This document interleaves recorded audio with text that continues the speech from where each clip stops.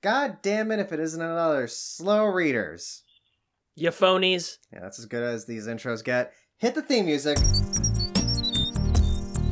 That's some good theme music. Birdie, bird, birds. Birds, birds, birds. You just cut it in the way you want to cut it in. I like just laying it over there. And it's usually it usually runs for like 4 or 5 seconds, then it starts to taper off. Welcome, listener readers. I should be looking at the camera, not the computer. There's a camera. Yeah, I know. It's really creepy. We're in Top Gallant. Now the viewers, listener readers, can see for proof's sake. You can see for proof's sake how much Daniel needs to find a word. Yeah, exactly. How you can look at me struggle to find language, but you can actually see Top Gallant walk-in closet. Welcome to stately Top Gallant walk-in closet with purple curtains, purple curtains, and two dum-dums who look pretty tired. Yeah, I threw up twice. Not me. Not you? I had it in out though. So welcome, listener readers, and now viewer readers, to your weekly fast-paced literature podcast. We are Slow Readers, brought to you by Top Gallant Radio, where the conversation is always on books. The conversation's always on reading. It's always on being struck by life. It's always about trying to hold back time. It's always about the combination of Denver media and Los Angeles ingenuity. It's all about staying up really late. It's all about drinking frozen gin and tonics and then regretting it the next day. Which, I mean, is like, honestly, that is the solution to us being hungover every time we go to Oyster House. Pretty much. We go there, we have like 2 drinks, and like we feel like shit. And apparently it's because of frozen gin and tonics. It must be the case. It has to be. But enough fucking abouts. Daniel. What? Cancel the show? Yes, it's our show. Okay. See you next time, everyone. Bye. We decided to end it. No, what were you saying? We have an incredibly special guest with us on the air and on camera through the magic of the internet. We have one of our favorite guests. This is the second time on the show. This is first time returning. We have Mr. Matt Struck, host of Really Late Night of Matt Struck. Matt, hello.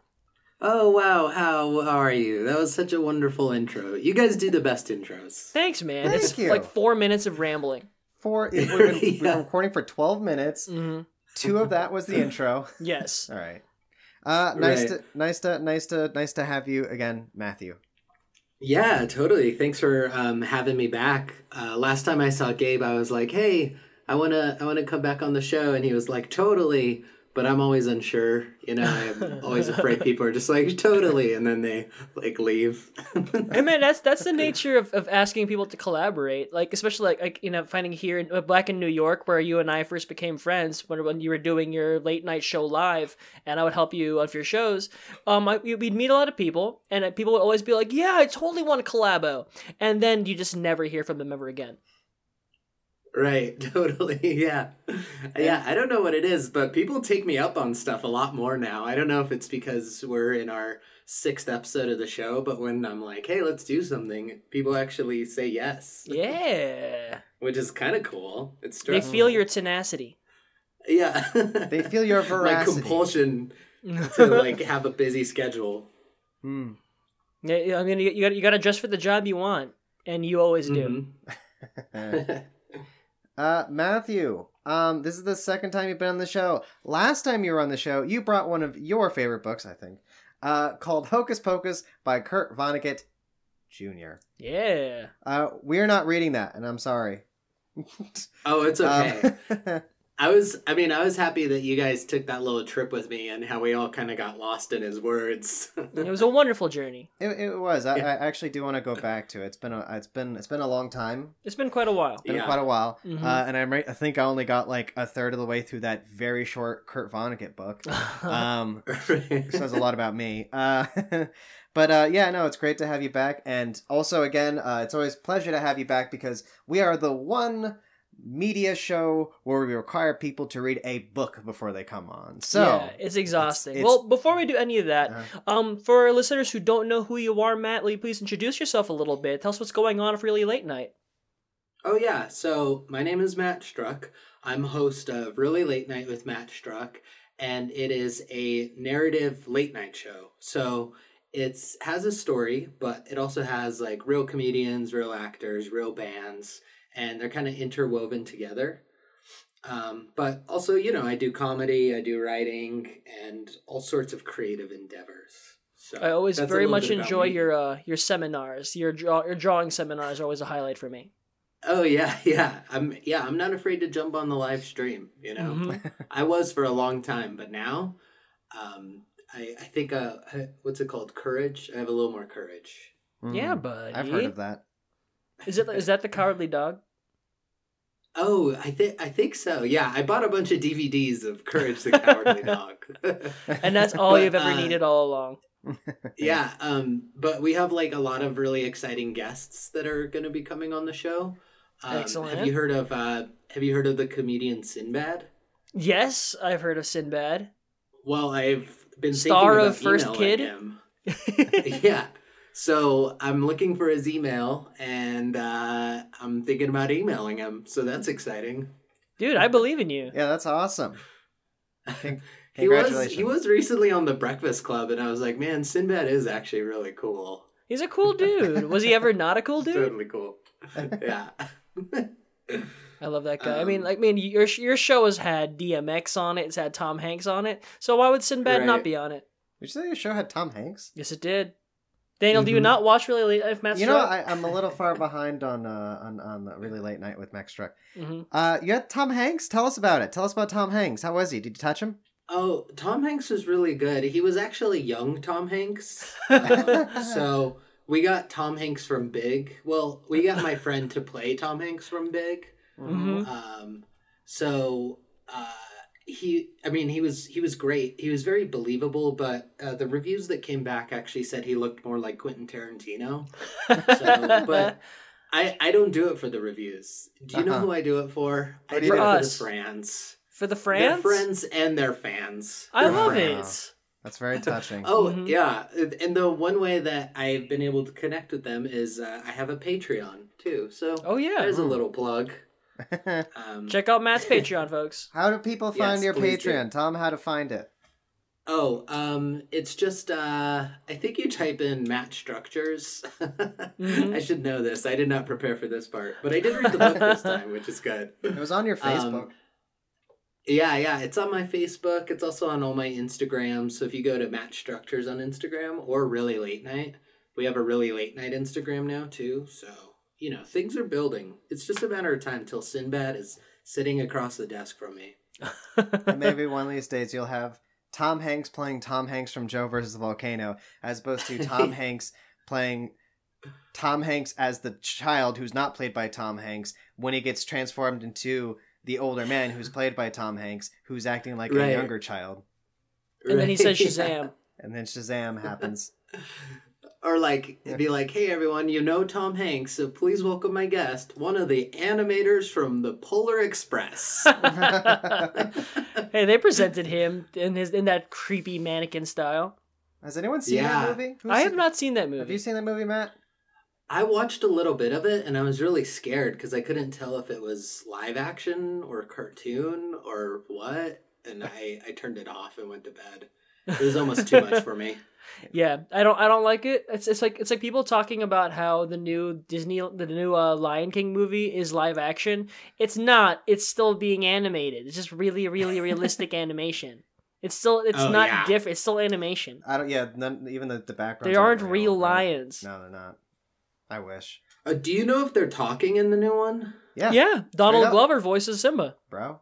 Oh, The Oh, I Gambino didn't himself realize and that. Beyonce's Nala. Matt, do you want to? I like the idea. I like the idea of them not talking, but there's still like voice actors attached to the characters. It's just voice actors like doing. "Roar." the That's what- expressions. Yeah. Mm-hmm. Matt, can I? Yes. For a very brief, I want to go on my spiel that kind of broke me with this Lion King remake. Is that they got James Earl Jones to Mhm. play Mufasa, Jedge. and that's what made me actually really think about the decisions they're making for this movie, and I just went, this movie doesn't make any damn sense. Like they're Right. just the idea again. They're not making a live action remake. It's a CG animated film Yeah. that's almost shot for shot. Also, in some cases, Probably. a remake of the original, Right. just straight up animated movie. Mm-hmm. And it's like, who are they going to get to play that legendary character Mufasa, played by legendary actor James Earl Jones? And it's like, James Earl Jones, and you're just like, but that's the same actor. Don't you want to do something different? And then you think about it, and you just go like, No, they what? No, what why is would the- they do that? They could get him again. It's all about the money. It's all about the doll hairs, Daniel. It is. For a brief second, I was pretending that Disney wasn't doing this Yeah. just to make an extra $1 billion. Yeah. A cool billion. Also, that randomly reminded Right. me we didn't introduce ourselves. Oh, good point. Matt, can you introduce us? Hi, these are some guys I met off of a Craigslist ad. Hey, Craigslist.com. You met me on Craigslist.com. Backpages. Yeah. You guys might do a better job just because you guys know your Okay. whole bio. I don't want to butcher it. Mhm. Gabriel, and what are you? Hello, everyone. Hello, people on camera. Mm. I am wearing my famous Bloody Ibrahim t-shirt. This is our buddy Ibrahim. Yeah, he got in a fight. He got in a fight. But hello, I'm Gabe Mara. I'm a comedian sometimes. I'm a writer most of the time. I'm a bartender now and again. I'm an audio producer all the time. And I'm the co-host of this show. Please check out Self-Evident coming out soon. And you, my good man, who is needs to back up a little bit from the microphone. You're blowing out a lot. Am I? You are. I'm alright. I am Daniel Gonzalez, an audio producer, writer, editor, and an author. Uh-huh. I know, it's like really sensitive, huh? Yeah, like, it's I just was- like me and my emotions. When we were when I was testing yours, like mine wasn't blowing out. I as think you're much. projecting more because you're on camera. Yeah, I guess so. And yeah, this is the show where we do just audio tests when we're live and we're Yeah. recording on video. This show is called Mic Check, and all we do is mic check. Mike, check. And then we check in of our friends Michael. Michael. Oh, Matt, Yeah. I'm sorry. I'm Like just Mike. shouting Michael at you over the phone. Mm-hmm. Real quick, I'm a big fan of your mug. Oh, which we He has a have variety of introduced mugs. several. The snake Yeah. mug. I think it's the most recent one, unless you actually did put out. one Oh more recent. yeah. Yeah. Yeah, no steppy on Snake Hiss Doggo, and Yes. it has the logo from the libertarian flag, just so that way for the people at home who are like, what kind of creative mug is this? I kind of want to redo it, so we're gonna do a second round, and I'll send one to you. Yeah. Hey. It is Daniel's So, birthday well- coming up. Coming up. Oh, really? Mhm. Yes. Yeah. Well, we should maybe we could collaborate on it. Yeah. And we can figure out what to say on the next one. We each have very passable skills in Photoshop. Yes. Sort of. Okay. Passable Cool. in quotes. Like maybe the snake could be reading or something. I don't know. And we'll just put our faces all over it. Mm-hmm. I'm fine with that. I like it. Yeah, that's that's all I really want to say. In terms Cool. of the intro. Matt, we don't really have a structure for the intro, and I don't think we have any games prepared for this. No, time I was gonna around. set up a game for you guys. I was gonna call it "Are You a Phony?" But then I decided to just kind of like Not do it. not do it because I got tired. I worked like 2 jobs. Anywho's, should we go on a quick break and then we're gonna dive into our very very serious, very analytical discussion on Jerome Jerome. David Salinger, Dylan. Dylan, yeah, Dylan's the actual last Jerome name. Dylan Salinger's Dylan's Salinger. Salinger's Catcher in a Rye, also known as the Rye Catcher in the Baker. Rye. The Rye Baker. Yes. And Delicious. did you know that close to our work, Gabriel, in Burbank, California, That's where we live. there is a restaurant called Catcher in the Rye? Why? I don't know. Should we go there? Yeah, right now. Okay. We're going to record the rest of this in the Catcher in the Rye restaurant, if it is a restaurant or a diner. Okay. But yeah, it's going to be a lot of fun, and it's not going to be on video, so just take our word for it. Cool. That's how we solve our problems. We'll be right back. We'll be right back. Matt, say we'll be right back. Cool. Matt. Oh, we'll be right back. Yeah. All right, break.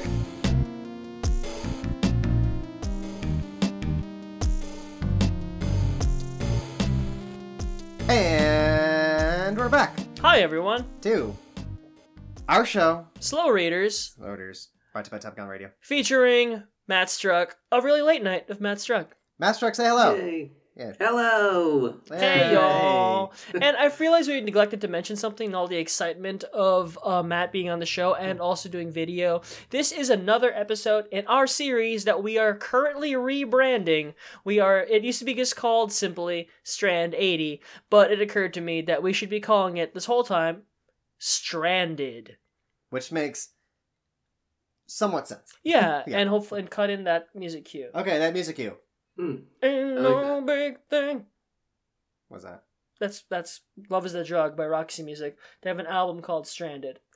Oh, so again, it's a Roxy Music song that we're going to use from an album that's actually called Stranded. There's no titular track for Stranded? No, I don't think so. Yeah. Maybe there might be. Anyway, so what we're doing for loyal listeners, and Matt, I believe, who will know about this, we are doing every single book on the Strand 80. The Strand is one of the best bookstores in the world, located in New York City, right by a coffee shop where Matt and I used to work at. There's 18 miles of books, and they have a list of the 80 top reader favorites, and we're doing every single fucking one. It's going to be a real endeavor. Matt, tell us about your experiences with The Strand.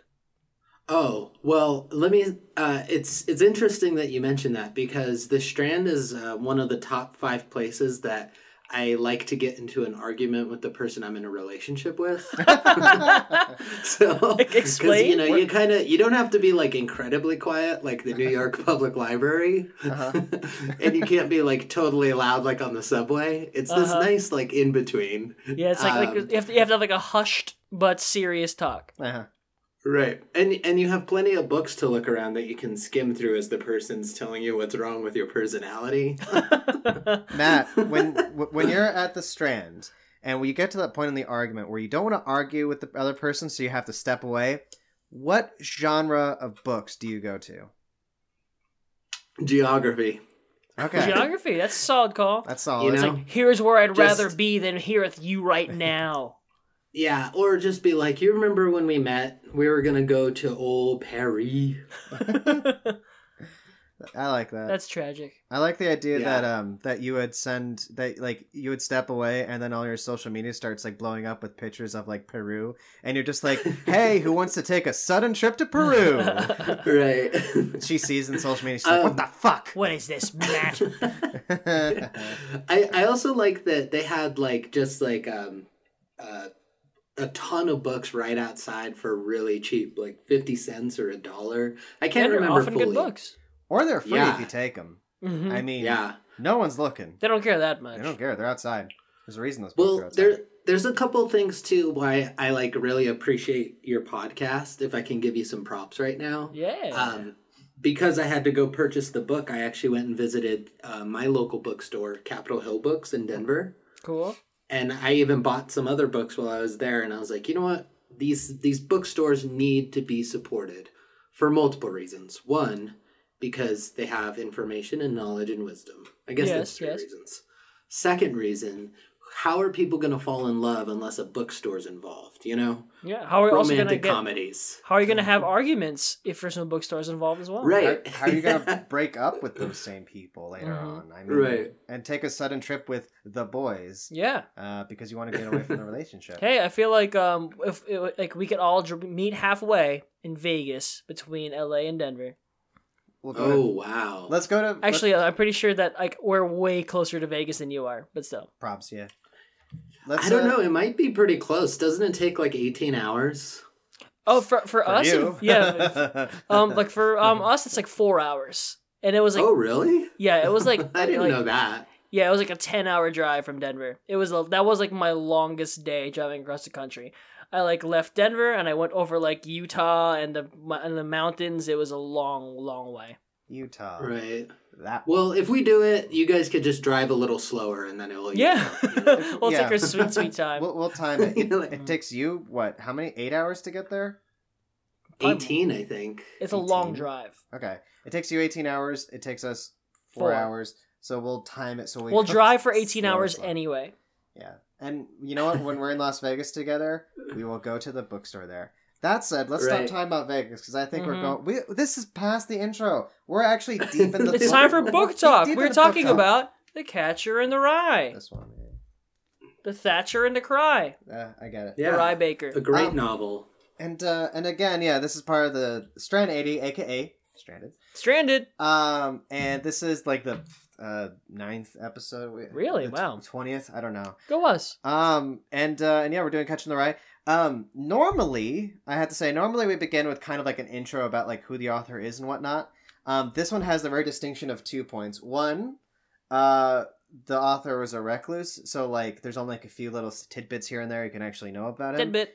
2, We had our first ongoing, limited series in 2018's Slow Readers was 9 and 9, where we covered each of the individual 9 stories in 9 stories by J.D. Salinger. And we talked a lot about our history of Salinger, and it often bled into our talks about Catcher. Yeah. In fact, I think if you go back and listen to like the first 2 episodes of that, that's going to be a more thorough review of Catcher in the Rye than probably this episode. Could be. That said, let's throw it to Matt. Matt, how about this? Matt. That's so. I didn't know that he was a recluse. That's pretty cool. Yeah, he's an interesting Okay, let's go into it. So very briefly. Well, how about this, Matt? How much do you know? Do you know anything about J.D. Salinger? No, I don't. My knowledge pretty much only extends to Kurt Vonnegut. So and this is like a great invitation for me to like kind of like try out some new pants, if you will. Yeah, you're a big fan of Kurt Vonnegut and Ayn Rand. Yeah. So yeah. How about this? Did you have to read The Catcher in the Rye in school, college, or anything like that?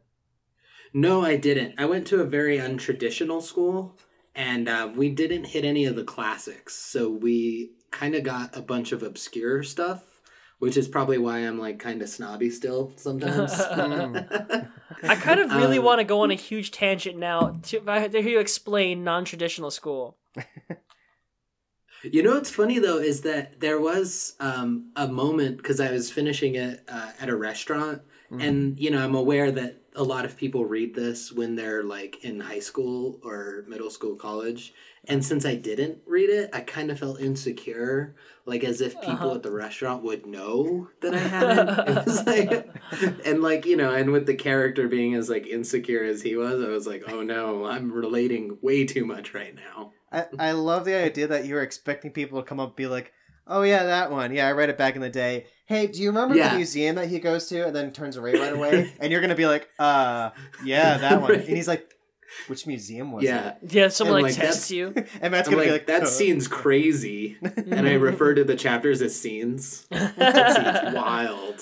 And he just goes like, poser. You didn't read it. And he just walks away and judges you. And everyone there, he passes around that you have not read Catcher in the Rye yet. Suddenly everyone's whispering. Yeah. They can tell like on my face, they're like, it's his first time reading it. And they like dip into their tofu bowl. I was also reading it at a vegan restaurant. So that's asking for trouble. There's all kinds of stuff going on.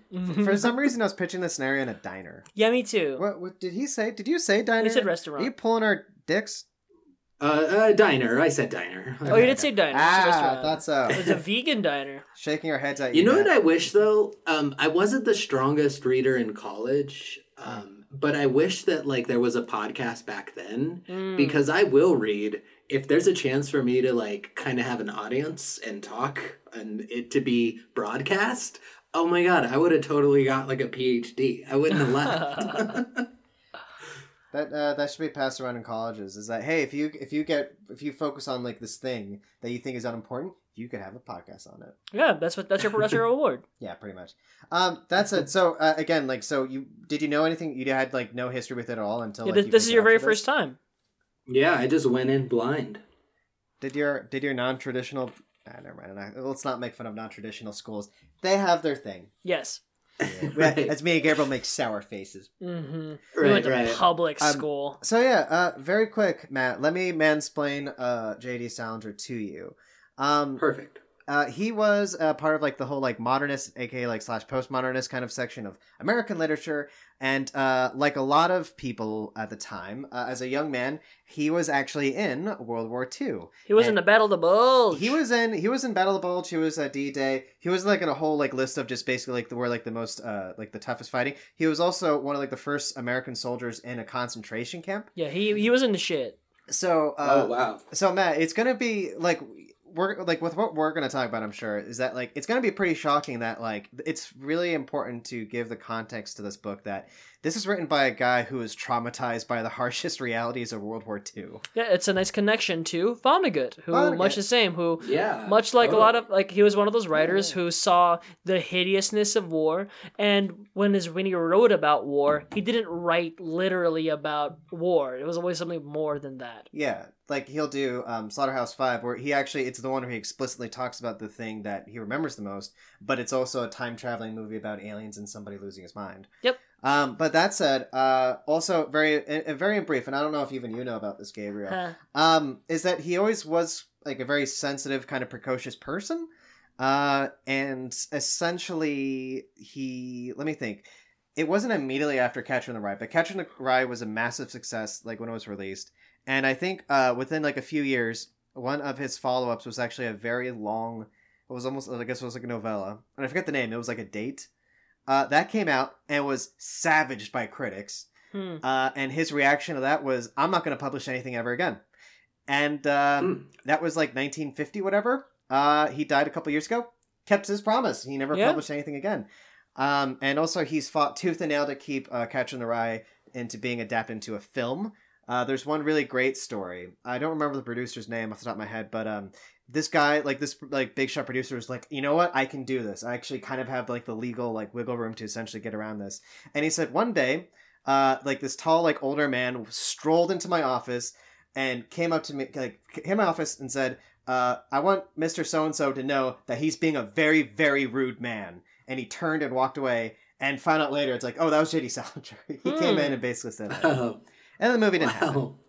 Other than that, he's a very strange man with some kind of strange behavioral stuff. There's quite a few ticks behind him. There is, and you hear some stories about how his family, the family situation after that, and some of it's pretty harsh.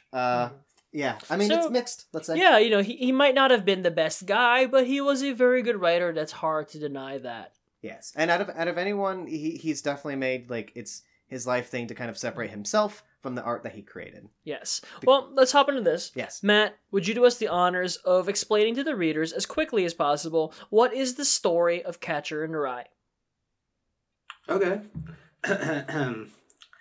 All right. I didn't know this part. So, Catcher in the Rye is told from the perspective of this 18-year-old kid named Holden Caulfield, who has little patches of gray hair, and it follows him in a flashback over the course of 4 days in New York, and just an incessant inner monologue of fear, confusion, reassurance, and almost like bargaining with reality. And kind of just follows him, and it's like a coming of age story too. But unlike a lot of them, it didn't feel like he grew up in the end, which I thought was cool. So if I were to do it, that's how I'd say it. All right. They're very good, Matt. Except I think you said he was 18. He's 16. He's 16? Yeah, he's 16. Oh, yeah, he's underage. I think, well, from what I read is that he's 16 in the telling of it. He's 17. But when he's telling it, it's like he's older, I guess. I don't know. He's in an asylum, apparently. So let's actually talk about that. Even though it's not, I don't think it's actually explicitly described as an asylum. But basically, he is telling, as a 17-year-old young man, in an asylum or some kind of hospital, it's basically saying, he's describing a story that happened to him a year ago when he was 16. Okay. But yeah, that's also a very interesting thing that, me, when I was very, very young when I read this for the first time, as I said probably 2,000 times in the 9 stories thing, that I was 13 or 14 when I first read this. And Matt, you'll appreciate the story. Is that I read it back then, and I was like, this is my favorite book. I've never read a book like this before. I love this book as a 13 or 14-year-old. And I was telling all my friends, it's like, dude, I can't wait to get until we read Catcher in the Rye for high school.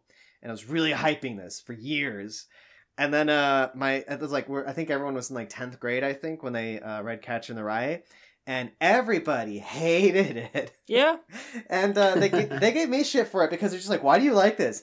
And as a bunch of like 16-year-olds ourselves, they were just like, this guy's so like self-absorbed and he complains all the times and he just sounds like a total dick and an asshole. Right.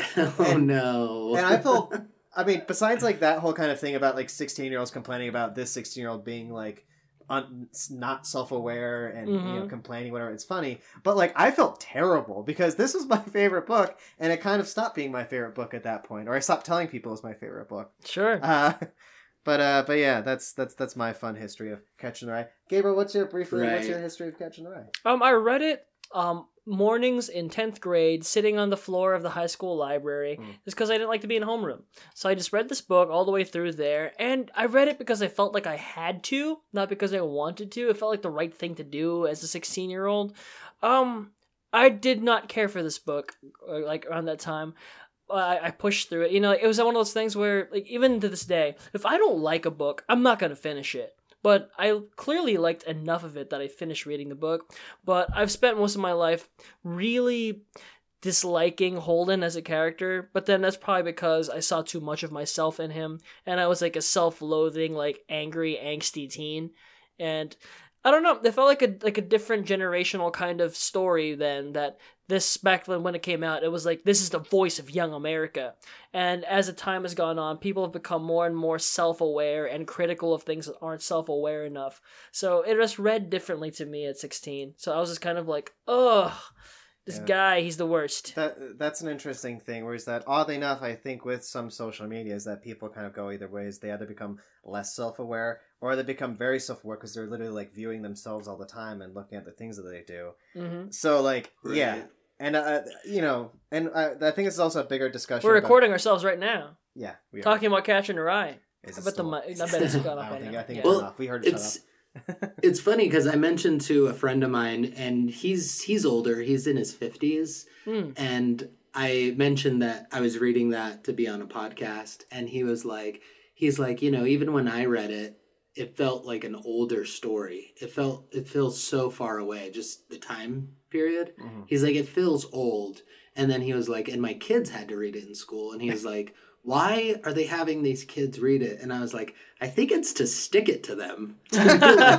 Y'all are annoying. And that's why they still put it in school. I think. I don't know. It's like, hey, if you're not aware of how you sound, this is how you sound. This is all English teachers just being like, giving them to kids, and the kids are just like, this guy's an asshole. He's very unfair to people around him. He should really look at himself. And the English teacher's just like, oh yeah, that's an interesting observation.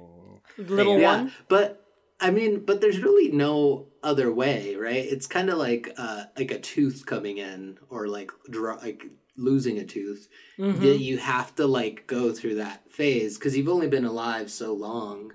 And you're trying to figure out reality, kind of like how, like, you know how, like, video games, how sometimes they wouldn't load if you, like, went to a different part of the city too fast or something? Yeah. Or if you turned around real quick. It's kind of like that, where it's like our grasp on who we are and what's going on is still, like, loading. So you're, like, kind of guessing, you know?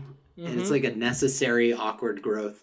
I found a picture of myself recently where I was in high school and I was wearing, like, clothing and choice styles of 3 different subcultures. And I was like, that poor boy. But it's like, what do you want me to do? I've only been here, like 16 years. We don't have any perspective, you know, like it's something you gain. And I think that's what children, that's why people hate kids. I think this is generally why people hate kids, is because kids don't have empathy yet. And I think that's an interesting way to look at, like, do you guys feel that Holden is an empathetic character? Is that his problem? Is he too empathetic and too young? Matt, how do you feel? I don't know. I mean, I don't think that he's in a space to be empathetic. Like, from what he describes, that school, I forget what it's called. Pensy? Pensy. Pensy? It was Pensy. Pensy? Pensy? Pensy. One second. I should know this. That's, like, not conducive to, like, the sensitive side that he has, you know? Mm-hmm. It, like, just, it can't live there. He suffered, like, a lot of loss. Yeah. He suffered, he suffered some very, very severe loss that we find out. But yeah, Pensy. Yeah, there we go. I knew it. Right. Yeah.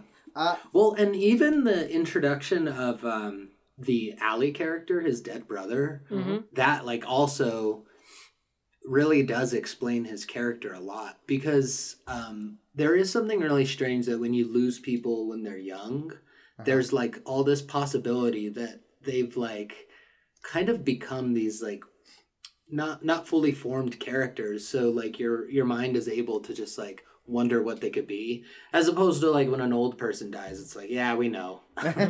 We saw beginning to end, it's over, you know? When an old person dies, you just go, yeah, get over it. I've seen it before. Right, yeah. They watch soap operas and smoke cigarettes. That's how it ended. But with like, you know, a kid, it's like, who knows what they could have been. And that like really explained him a lot, and the amount of thinking he did about him. Yeah, the loss of potential. Yeah. And also just that he's kind of having to go forth and kind of getting pushed forward in time, and he has to keep coming up with how to like live with it, you know? Mm-hmm. Well, Matt, that still didn't make me like him though. I didn't like him. You didn't like him? Like for most of the book, which I thought was actually quite the feat. Mm-hmm. Like usually when you spend that much time with like your main character, your narrator, you're like, oh, they're cool. And like this one, it was like, you know, 22 chapters in, I was like, why am I still with this guy? Yeah, that's what I was thinking too. I'm like, I never liked him reading it when I was 16, but I stuck with him. He's a compelling character to say the least. Matt. Yeah. Yeah, sorry. I waited for your response for no reason. Matt, so I know I wanted to say, because you were kind of going for a while there, but let's get you talking more. So, on the whole, how do you feel about Catcher in the Rye ever since? We were talking about like how you felt about Holden and kind of like his like the way to look at the story as a coming of age story. There's a bunch of ways you can look at it. So, but how do you feel on the whole on Catcher in the Rye by Jerome David, we think, Salinger? I think it's really good. I kind of like had a little bit of a longing for that kind of like more simplistic time where just some kid could like check into a hotel, you know? Like here nowadays, we live in such like an ID kind of culture, and like we need proof of everything. If you get an apartment, you need like 10 pay stubs and this and that, you know? It's so obnoxious. We should go back to the time of us just pointing out our gray hairs and being like, I'm old. Yeah, let me in. Yeah. Yeah, but like I thought it was so clever the way that there was like so much packed into those days, and I don't know if it's because I was living in New York, but it felt really believable because it just like can keep going, you know. But the repetition of the book also like I really loved, and the way that Holden would always say things were depressing. Reminded me of something I heard recently where sometimes kids, they'll use the words depressing and bored interchangeably. Interesting. And I like even caught myself recently doing that, where I was telling someone like arguing online about politics is boring. And it's boring. And I was like mad, but it's like also depressing because it's like the same solution. You just get the same like product at the end of it. It's depressing, you know. There's no growth. It's boring, it's depressing, and just the way he like said it was lousy yeah, like throughout. And it's like the character has a lot of feelings obviously, but almost doesn't have enough words to express all those feelings, which did make me feel sympathetic. But I will say that like I like breezed through this book, which is always like a sign of like good writing to me. Not that Kurt Vonnegut's bad by any means, but it was a nice change of space. Like, because I feel like the last time we read it, there might have been like 50 or 100 more pages in that book. But I like just breezed through this, and I was like, geez, I was stuck on that other one for way too long. But I mean, all in all, I guess if I were to give it a rating system, I'd give it like 8 out of 10 rye breads. Yay! 8 out of 10 if you can ryes. like, yeah, I think a lot of people, what their biggest complaint is that it's kind of a mirror, right? it's just kind of reminds us of those kind of uglier sides of ourselves, I think which isn't people... a fair critique of a book. Well, yeah, I think most sorry, people don't really. I think people who hate the book, like myself included. Well, I think for me, like I recognized right away how much I hated myself in the character. I think most people don't recognize how much Holden is themselves. Sorry, Daniel. What were you about to say, Daniel? No, I was gonna say like the opposite. It's like, yeah, no, like I picked this up and I felt like this. I felt when I was 13 or 14, I 100% saw myself becoming this kind of person. Mm-hmm. I was like, I don't want to be this person. I saw that, and I was really shocked when everyone was just like, I hate this kind of person. I was like, but you're all me. That person. That's you're making fun of me. I didn't even realize that like everyone's supposed to see it themselves. I just saw this as me, and then everyone was just like, I hate this guy, and I was like, okay. Yeah, I think when it came out, that's how people felt about it. It was a voice of a new generation. Pretty much. Maybe yeah, actually, but and I think honestly, because I haven't touched this book in a long time, ever since I was traumatized by all my friends. It's your first time rereading it in a very long time. How did you feel about it this time around? No, it's very interesting. It's one of those things where I mean, later on we'll do this segment called Hazy Memories, where for like the second time in a row with this and East of Eden, like huge hazy memory books, especially this one. It's like I remember everything from this book shockingly well. Mm-hmm. There's little details I don't really remember, and I didn't necessarily get some like the more thematic stuff. But yeah, no, there's a lot. It's a very, very, I mean, yeah, it's an understatement. It's a very good book.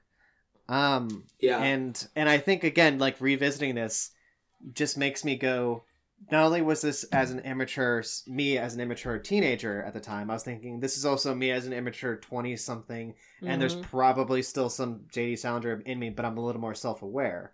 J.D. Salinger? No, Holden Caulfield. Mm-hmm. And yeah, I mean, so much that I recognize. I mean, a lot of stuff that you can get very annoyed at with Holden is his tendency to constantly cast judgment on others when, like, pages later he does the same thing himself. Mm-hmm. Like he'll accuse people as phony, he'll accuse people of like lying or whatever, and or like tearing up at like ungenuine things. Yeah, and he does all those things. Mm-hmm. And yeah, and little things like that. The repetition and the I really liked how you described that, Matt, where he's trying to enunciate his feelings about everything, but he doesn't have the vocabulary, which is why he constantly like repeats like the same childish kind of ways of saying things. Crummy. A really big one, and I noticed this because I also rewatched. We can talk about this a little later. Like John Green's video on Crash Course Literature. Crash Course Literature. They had two of them on it, but he uses the words sort of. I actually can't say those words. Yeah. I would say sort of. That's how I say it. Sort of. A lot. And I was actually very aware of that because there was a point where he describes he sort of did something and he sort of did something else to something you only literally do. Like, he's like, I sort of took my wallet and I sort of took out money from it. And, like, when I pick this up, I'm just like, come on. That's funny. But, like, it's really awesome at how much, like, it feels organic and natural. Like, the whole voice of a generation thing usually people say that and it's BS. But, like, it's like, this very much feels like the way that people talk and how they interact with the world when you're especially young. But not only that, but he's almost like the voice of immaturity, you know? Yeah. So, yeah. Right, yeah. Gabriel, this is the first time I'm assuming that you've read it since you read it when you were a teenager and hated it. Mm-hmm. How did you feel about revisiting it? It was very interesting. That rereading this book now, that... Like, I read in a bit of research that Salinger wrote this book for an adult audience. He didn't write it for teenagers to read. Mm-hmm. And so it was supposed to have, I think, reading it now is the perspective I was supposed to have reading it then, where Holden can't emote, and he can't even explain what he wants to emote. He'll, like I really enjoy that scene, like, even very early on, where he's leaving the dorm. And he kind of glosses over super quickly. He's in the hallway and he's basically crying. He's so frustrated and he's so alone. And he screams, "What's it like? Good night, you morons! Sleep tight, you jerks," or something like that. Yeah, and like, morons, yeah. And but the thing is that he's like, I remember having these moments as well, like when I was getting older, where I would just wander and not know what to do with myself, and then just like you just feel this crushing feeling that you couldn't put words to. And I found out later the solution to that was drinking.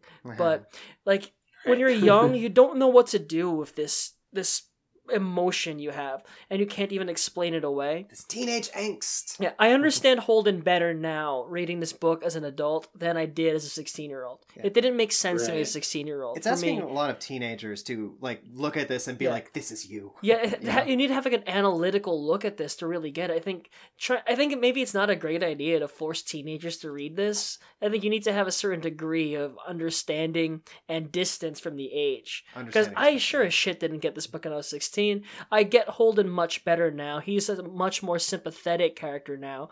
I tolerate him. I tolerate an angry 16-year-old boy now. Mm-hmm.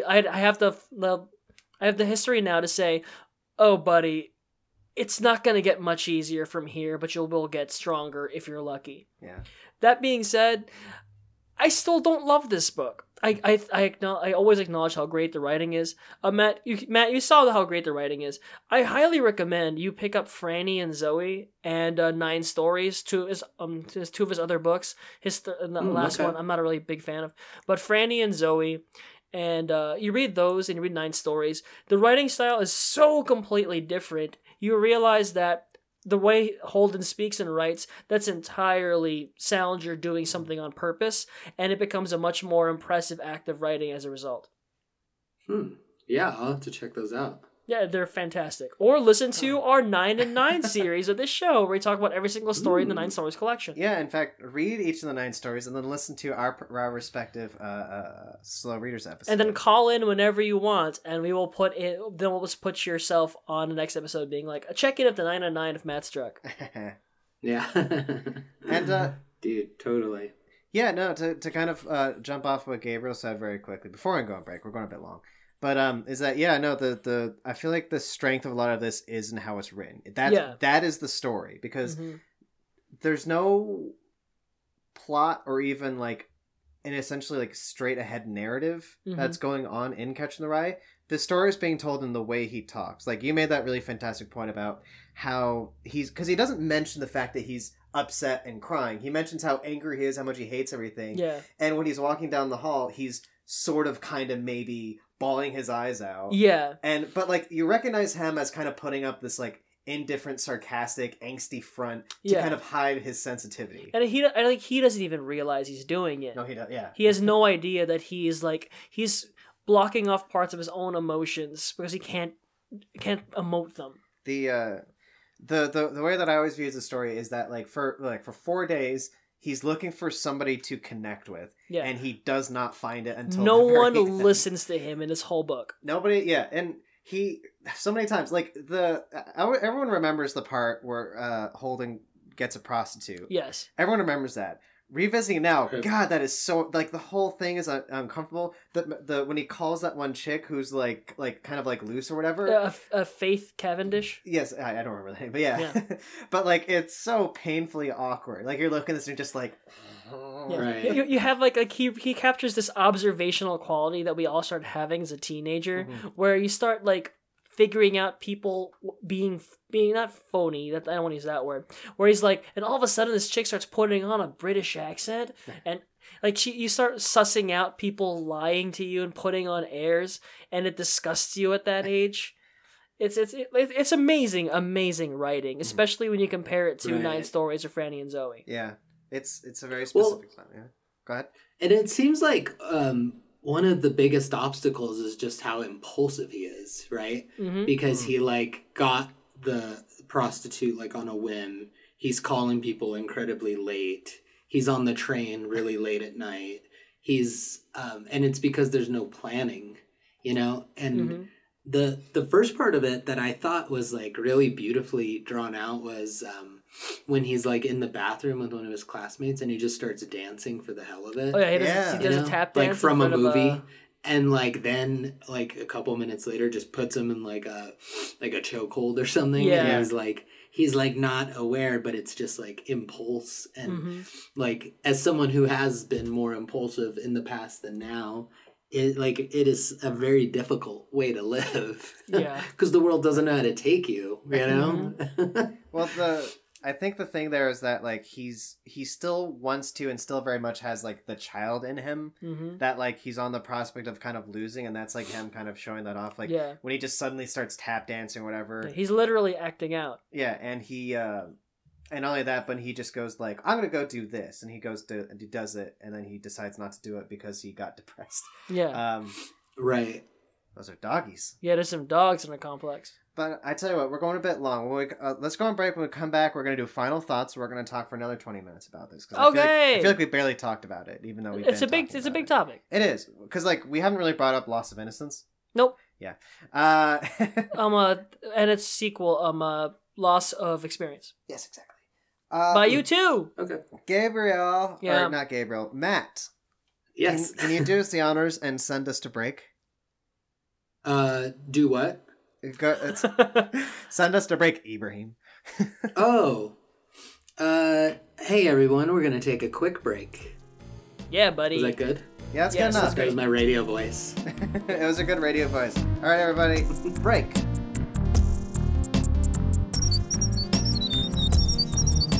Welcome back.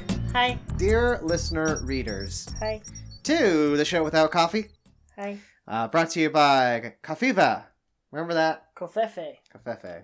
There's a correct pronunciation to it. Matt, LOL. you're here with us. We're still here with Matt Struck of Really Late Night of Matt Struck. I'm looking down at the phone as if that's you.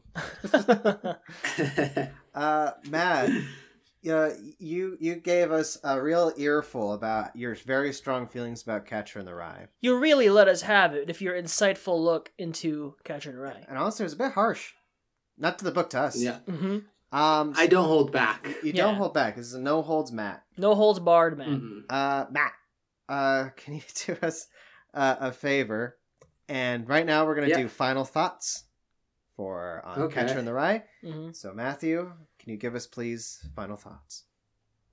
All right. My final thoughts.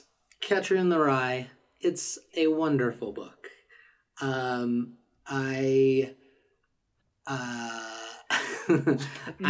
am really hesitant to hate it just on behalf of those like ugly parts it reminds me of myself. So with that, I would invite, if someone else wanted to read it, to also not identify with the character so much to the point where you can't get past the good writing. And yeah, I don't know, it was a wonderful way to spend my nights during this last week. I love it. Very touching. Gabriel. Yes. Second thoughts, final thoughts. Final thoughts on Catcher in the Rye. I think I'm gonna need to keep on coming back to this book across the years. I just like Franny and Zoe and Nine Stories so much more, but there's so much more to learn about this book. There's so much more. It's so deep, and the character of Holden is so fascinating. I don't know. Maybe one day if I have a teenage son, it'll be something completely different to understand. But I think it's a book always worth returning to. It's a masterpiece. There's no doubting about that. But do I like it better now? I guess on an intellectual level. Am I having fun reading it? Not really. It still reminds me too much of who I hated being when I was a teenager. Daniel William? Yes. First off, that's how all English teachers feel, because at some point you're saying, like, when I have a teenage son, maybe I'll have a thing. When you have a teenage son, you're going to give this book to them and be like, this is what you fucking are. This is what you fucking are, you brat. No, it's very interesting. I always wanted to revisit this book because, again, as we've kind of were talking before, this isn't the best book to kind of be giving like a bunch of teenagers in high school to read and to kind of understand. I think that is way too. You're expecting way too much. Like honestly, I agree. I don't know if this is necessarily the best thing to do, or it sounds like it. You either should be younger, like you actually should be not 16. You should be like 14 or whatever. Or older, because you have a little more perspective. You're either looking at this as being like an older version of the person you're going to be, or a younger version, because at least that worked for me, but it seems to make more sense. And again, like, yeah, we were talking about how this is supposed to be like, people have been reading this as kind of being like the voice of the generations or whatever for the past 60 years at this point, 60 plus years. And it's kind of like an old-fashioned thing to be like, this is how everyone acts and behaves, when especially kids are not going to be really looking at this and seeing themselves, because they're going to see more superficial things. But that said, it's a very good book. It's incredibly well written, and that's one of the reasons why I wanted to kind of revisit this, that it's the same thing that was really awesome about Nine Stories. Mm-hmm. He's great at like dialogue and capturing voice. Yeah. And this one is nothing but that. Yeah. It is shocking how well he kind of captures the way, not only just how like a young man talks, but how he feels and how he feels and how he can't feel, perceives the world, how he's both vulnerable but also like sardonic and just like refuses to be liked or likable, while seeking love and attention and wanting to be a joint and everything like that. It's a very touching story. You should make it into a movie. And it's called Eagles Down. I'm kidding, it was a terrible movie. Didn't like the movie. It's just not a good movie. That has nothing to do with Catcher in the Rye. And yeah, I think that's it. That should be doing it. We should have one last segment as it goes to the book talk. It is in honor of our dear friend Sean Hayes from the Whip Around podcast. Jonathan Hayes. Yep, Matt, I recommend it. I have some friends in Pennsylvania. They have an excellent podcast called the Whip Around podcast. Whip Around is one word, where they talk about weird news. And our friend Sean Hayes, we have a segment named after him called Hazy Memories. Hazy Memories. Where we think back about the book and we pick one memory we're always going to hang on to from the book. What's going to stick with you for years to come. Matt, what is your hazy memory regarding Catcher in the Rye? My hazy memory? That's like something that's still with me. Yes. Yeah, like what's a scene? What's a feeling you keep from it? Someone asks you in 10 years, "Oh, did you read Catcher in the Rye?" What's the first thing you're gonna think of? I would say like, I'm not totally sure why, but there's something about when Holden meets the nuns and he like is giving, he gives them like $10 to their charity, and like he feels really compelled to do it, and it's actually one of the few times he's humble, but then it ends with him accidentally blowing smoke in their face by accident. So like right, by accident, like, because he's like smoking a cigarette and then they get up too fast or something. And there's something about that scene that kind of like does like wrap up his character a little bit, that there is something about him that accidentally he just comes off as terrible, but underneath it he really is trying to give and trying to connect, like you said, Daniel, that he really is trying to connect with people. Yeah, so that would stick out for me. All right, very good. Gabriel, what is your I do have one idea. Oh shit. That I wanted to run by you, Daniel. Okay. So, like in middle school, you love the book, right? Yes. And then in high school, everyone's like, "Oh, what's your problem? Why do you like this?" Yeah, exactly. I like the idea of like then like a high school reunion, like, 10, 15 years later. It doesn't have to be you, but like a character. And then people heard like a podcast episode about Catcher in the Rye, and for some reason you would be out of step again 10 years later, and people would be like, "Hey, bro, I heard your podcast episode. You were way off. That book's awesome." And like throughout life, and then later on, like as an old man, you're like running a book reading club, just like a whole lifetime of out of step with your peers. I don't know. That's just I like that. Sketch idea. That's a short idea. Film. Maybe we could spin it into a series. That's a good idea. I'm gonna take it, run with it, and you're gonna get no credit, Matt. That's fine. It's not the first time. I enjoy it. I enjoy being robbed. Okay, awesome. We'll remember that next time. Gabriel, what is your hazy memory? The one that even stuck with me since high school is when he breaks the record, like the gift for Phoebe. Yeah, like that. That for me, it's like that's the scene that hurts my stomach the most. The whole time I'm just like. He's trying so hard to, and he's putting up the walls so much, and he just wants to be listened to. And like for me, it's that feeling of like you got a gift for someone, you finally wanted to do something truly selfless, and it falls on your face, and that's just like that. It makes me want to cry, like the thought of that scene. So that's what always stuck with me. Like Holden is not a bad guy at all. He's just struggling. And Daniel, your hazy memory. And again, I have tons of actual hazy memories. I think from this time, though, my hazy memory is going to be after the big scene where he goes to... No, he doesn't go to. He actually goes to the front of it and doesn't go in, but the museum, where he starts talking about how much he loves, because obviously like a big theme of this book is that what museum is it? It's the Museum of Natural History. Hey. It's the whole book is about how like he literally wants to like almost stop time. Like he's basically just like spending 4 days stretching it out as long as he can. It's like the Nickelodeon original movie Clock Stoppers. I don't know what that is. And like basically, so he goes to this long thing. He talks about how nice the museum is because everything's exactly as it is. And after he goes into that, there's this really brief anecdote that that I never would have picked up before. There's like a playground. There's 2 kids on a seesaw. One of them's skinny, the other one's fat. And he kind of helps. He goes to them and he helps like the skinny one because they were struggling. And right away they give him like this attitude of just like, "What are you doing, old man?"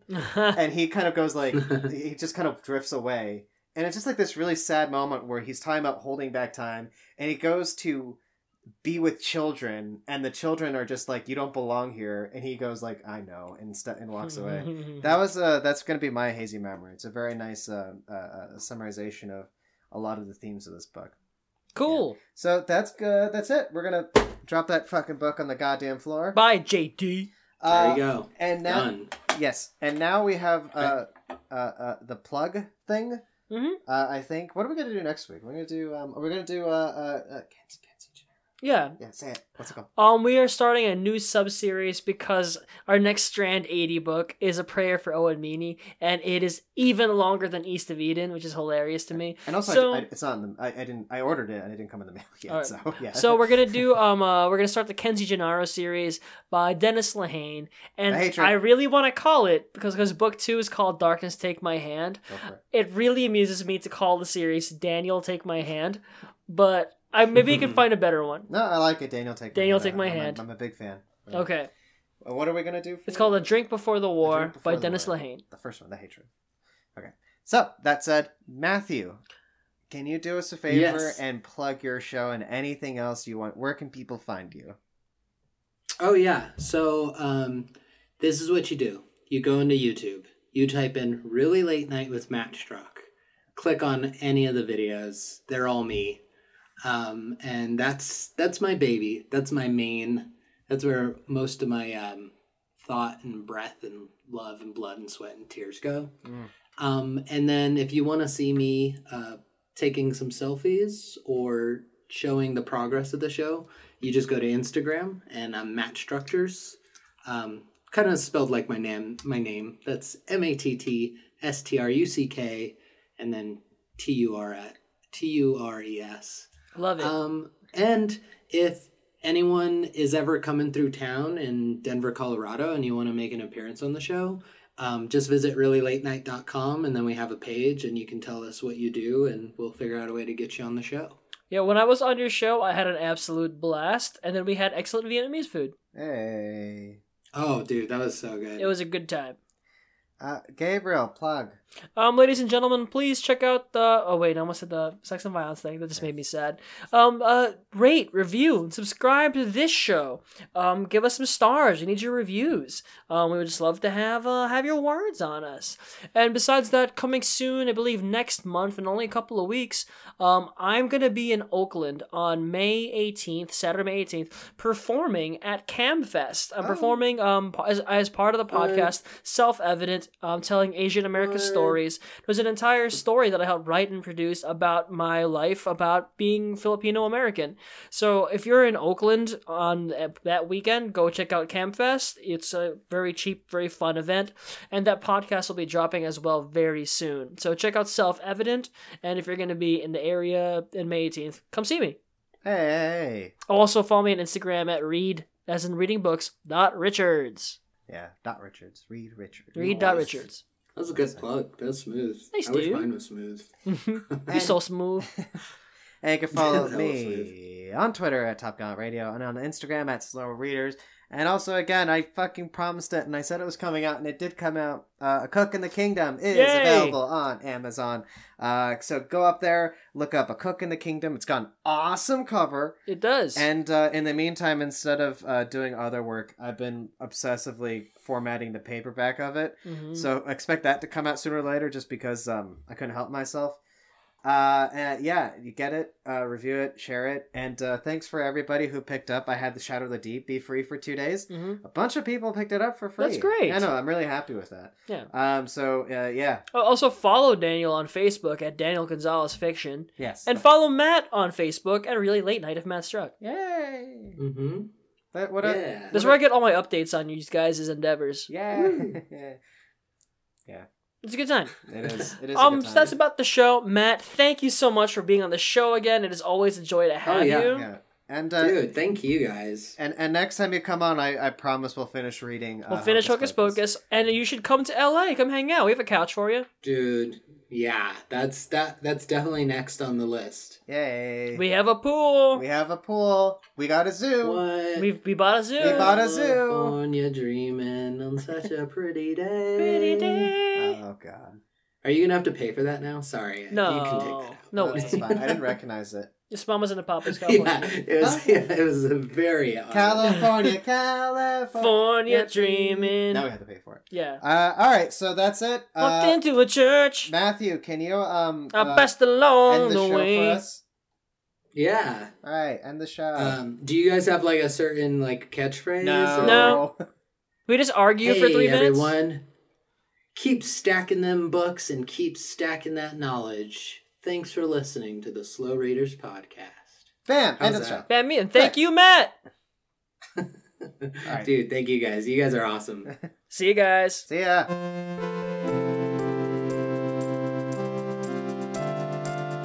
This has been a Top Count Radio production, executive produced by Daniel Gonzalez and Gabriel Mara. For more shows and information, go to topcountradio.com.